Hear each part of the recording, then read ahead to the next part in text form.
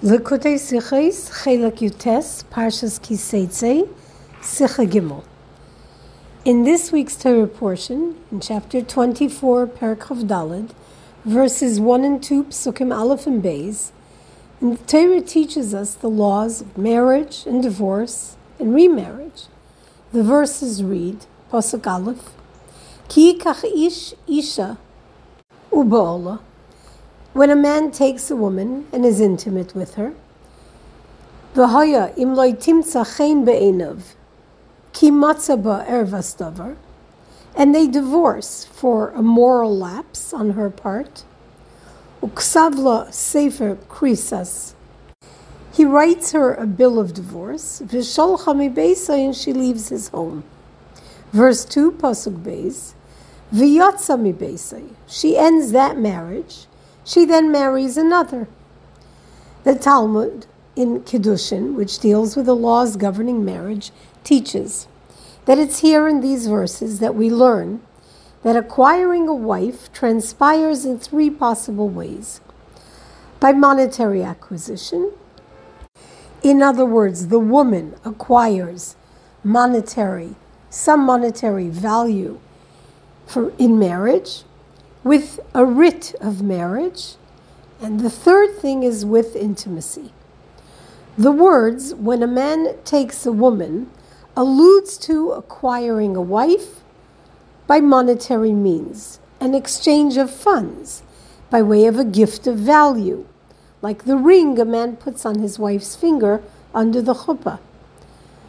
The word uva'ola, and he's intimate with her, speaks to acquiring a wife through intimacy. And the requirement of a writ of marriage is learned through the words that tell us that if they divorce, there is a requirement that he hand her a bill of divorce. And our sages teach that as he acquired her, so the marriage ends. He ends the marriage with a document, just as she was brought into the marriage with a document. Though each of these three are ways in which a woman becomes married, yet the custom is to sanctify marriage with monetary acquisition, or that which is symbolic of this, like a ring, with something of monetary value. And this prevalent custom suits the order of the verse, which first mentions this with the words, Ki yikach, when a man will acquire or take.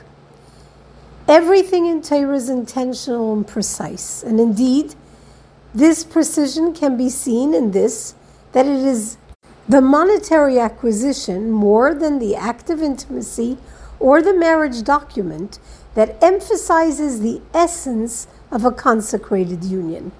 How is this so? In the same Talmudic tract in Kiddushin, we learn yet another lesson regarding the monetary aspect of acquiring a wife, which is based on a verse in the Torah portion of Mishpatim. The Torah speaks of a situation where a parent, a Jewish father or mother, sells a daughter into slavery, usually because of penury. And while she isn't actually a slave, as she holds a special position in the house where she does her work, and is cared for by certain laws of Torah, she is released, the Torah teaches, by her master to freedom without having to buy her freedom if her care was neglected, as the Torah describes it should be. Or I should say, contrary to the way the Torah describes it should be. There is no payment, says the Gemara, to her master from whom she is released, but there may be payment to her father, who might receive payment when she becomes married, as she is still a minor. The two sources for marriage through monetary acquisition indicate a difference determined by which source we learn this from, whether from the source in our parsha, from the words Ki yikach ish isha, when a man takes a woman, or from the source in Mishpatim that says the Jewish maidservant goes free and does not pay for her freedom. There is no payment involved. To contemplate and understand the difference, we look to an explanation of the Rogatchover, who says, what is the cause and what is the result, the effect? Is the cause acquisition by the woman, and thereby the result is marriage, or is marriage the cause, and thereby the woman acquires something of monetary value? In other words, does marriage happen because a woman accepts a monetary sum, or is it the opposite? She receives a ring or something of monetary value and accepts it now that she is married. The Rogatchover brings proof to both of these possibilities. And the Rogatchover says as follows: there is a law that if a husband tosses the divorce document to his wife as she stands on public property, and the document lands nearer to her than where he is standing, she is considered divorced. And the same is true regarding a marriage document or even a ring. And this is a law according to the Rishonim, the designators of Jewish law who lived during the 11th to 15th centuries prior to the writing of the Shulchan Aruch, who determined in regards to a marriage by monetary acquisition that this would be so. Tossing an object of monetary value into the space of where a woman stands would deem her married. Now, in this scenario, because the object may not have actually landed in the halachic perimeter of her dalet amas, of her halachically designated personal space, wherein which she could lay claim to something, how indeed would she be deemed married? We thus deduce that the declaration of marriage is the cause, the primary event, and the result is that she acquires something of monetary value, the ring tossed at her, or tossed in her direction, which will belong to her even if it's not in her halachically designated personal space, if it follows marriage. But then the Rogatchover also brings a proof for the other. The money, her acquiring an object of monetary value, making the marriage a viable marriage. And this is based upon the Talmud in Baba Basra's explanation of the idea of retracting one's words within a limited amount of time of having spoken them, and the halachic implications thereof. Usually, one could retract one's words immediately. If one says something, but immediately in that same statement retracts what one has said, it is considered retracted. Yet, regarding Kiddushin, a declaration of intent to marry, there is no such opportunity for retraction, even immediately after making the declaration of marriage. The Rashbam explains this, saying that if a man married a woman before two witnesses and then immediately retracted his intent and said, I only meant the ring as an ordinary gift and not to declare intent to marry, his words are to be ignored and she is married. There is a caveat that the marriage has yet to be finalized. The challenge here regarding the Rashbam's explanation is that he describes the situation as a man who retracts the status of the ring to an ordinary gift, and not as one who retracts everything and asks for the ring to be retracted because of a change of heart. The explanation of the Rashbam thus provides proof that in a situation when one immediately expresses the desire to retract a monetary transfer, it's a valid retraction, as it's as though he's still speaking. It's when he attempts to retract the intent to marry, which cannot be retracted, not the money aspect of this. He doesn't care about the ring. As far as he's concerned, she can have it as a gift, but he doesn't want the marriage, that his words, even immediately, are ignored. This then is the proof of the Rogatchover that indicates that the cause is the monetary object of kinyan, of acquisition that validates marriage. Because of the cause was the Kiddushin, the marriage, and as a result she acquired a ring, the Gemara would be self-explanatory. Marriage cannot be verbally retracted. If he wants to retract everything, and so he is ignored because whereas she acquired a ring as a result of marriage, and the declaration of intent to marry cannot be retracted, he would no longer be able to retract the ring or the money she acquired. It's only when we learn that the monetary acquisition is that which causes the marriage to be formalized, which means he would therefore be able to retract the money, as is the law, that the Rashbam's explanation becomes necessary so that we understand that this discussion is about someone who doesn't regret the financial aspect, only the marriage. He wants to change the status of the ring to an ordinary gift. And therein is the difference between the two ways in which we learned in the two individual sources in Torah that marriage transpires through monetary acquisition. That marriage transpires this way from our parsha, ki yikach ish isha, if a man takes a wife, or from Mishpatim, v'yetziach chinam ein kesef, that the Jewish maidservant gets her freedom and there's no payment involved. The payment is not to her master, but the payment would be later to her father. In the verse, ki yikach ish isha, if a man takes a wife, emphasis is on what the man does. But in the verse and its explanation on that she goes free without pay, explained as this master doesn't receive payment. But if she were to marry another, because she's a minor, her father would receive money. It's about who receives the money. So again, in ki yikach ish isha, the man, it's what he does. In the maidservant going free, it's about what someone receives. Therefore, if we learn that a marriage causes a monetary exchange from our parsha, then the lesson is that the transaction, the husband giving the money, validates the marriage. He marries her, and thereby she acquires this money or a ring.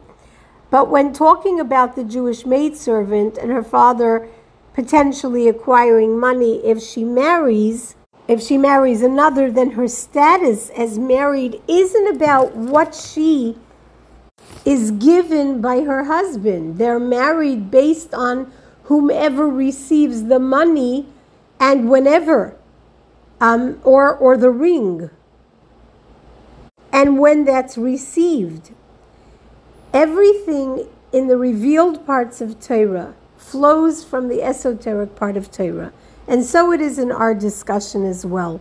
The intrinsic explanation in a woman being acquired by her husband is understood as the unification of God and the nation of Israel.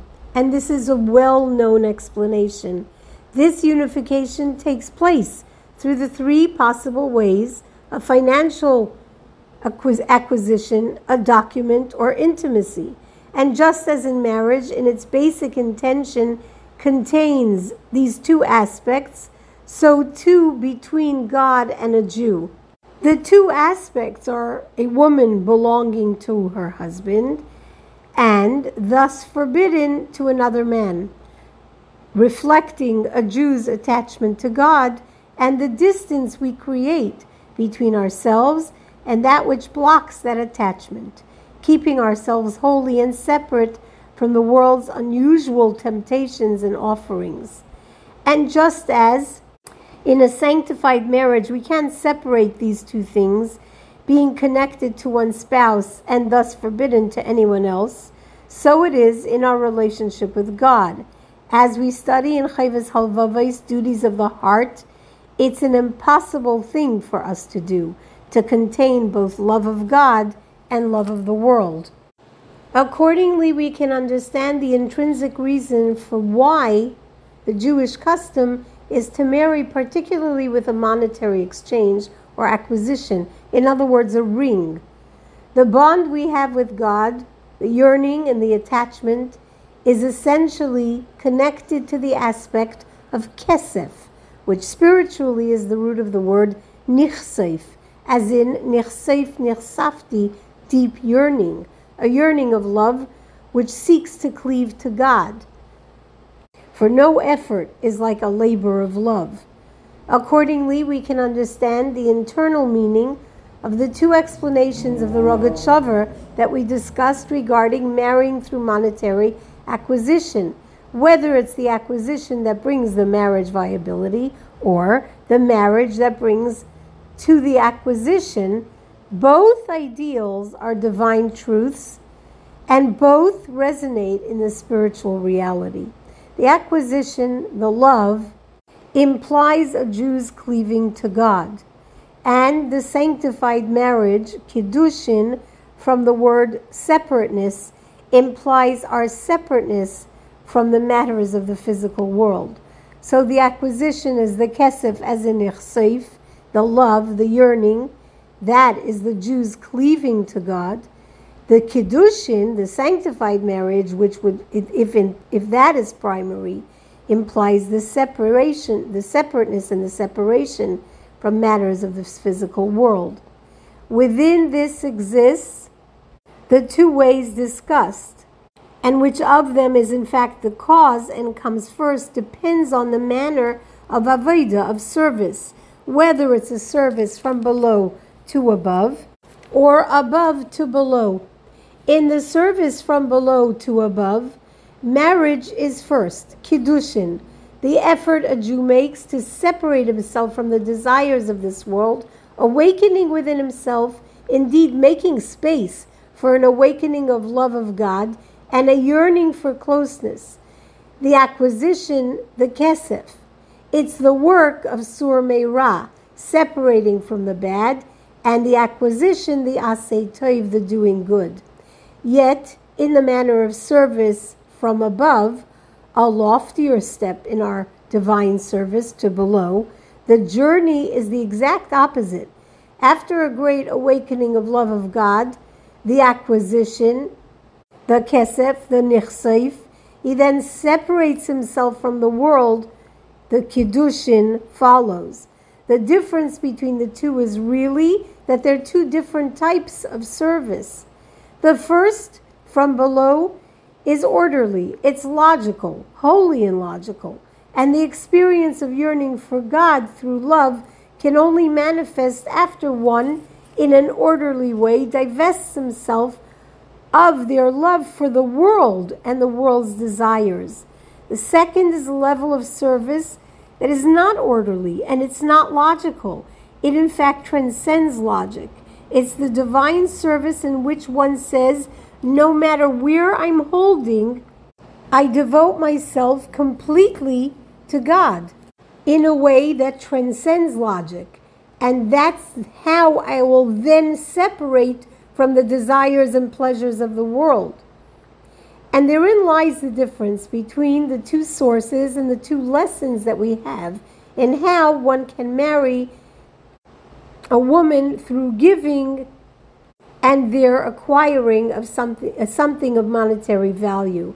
In kiddushin, the separation from world to God, the ki yikach ish isha, when a man takes a wife, talks to this orderly divine service, separation from the world's nonsense, and then kesef, the love and yearning for God will develop. But this separation from world to God, in the concept of the Jewish maidservant, is a divine service of a servant to his master, a service that transcends logic. In this divine service, one can be completely devoted to God even before he fully separates himself from the world's nonsense. And he gets there through this absolute devotion to God that transcends logic. In addition, we should note that at an even deeper level yet, this has an integral connection to the idea of what is the Jewish maidservant on a deeper level. These two types of divine service are also connected to the different levels and states a person is at when he engages in this divine service. If a person is at a level where he needs an orderly, methodical journey of separation from the desires of the world, then his work must be from below to above in an orderly way. And he cannot reach those higher levels of yearning for and cleaving to God unless he first clears out the negativity within himself and the physical things that he lusts after. First, he needs separation, kiddushin. Only later will the kesef, the yearning, come. But when one has already distanced and separated themselves from the world's great stumbling blocks and barriers, the taivas, the desires of this world, and what's left is only to separate himself from his own inborn natural inclinations and to strive to reach higher, to serve God beyond his natural comfort zone, he can do this through expanding his consciousness of God with deep contemplation and thereby transform his base nature to one that yearns for godliness with an intensity that changes the very nature of his desire for worldly things and transforms his natural inclinations. This is why this level of divine service is learned from a Jewish maidservant specifically, because as the Tzemach Tzedek teaches, the Jewish maidservant is a metaphor for the complete transformation that can take place. The maidservant works in the house. She takes produce from the field and transforms it into delicacies.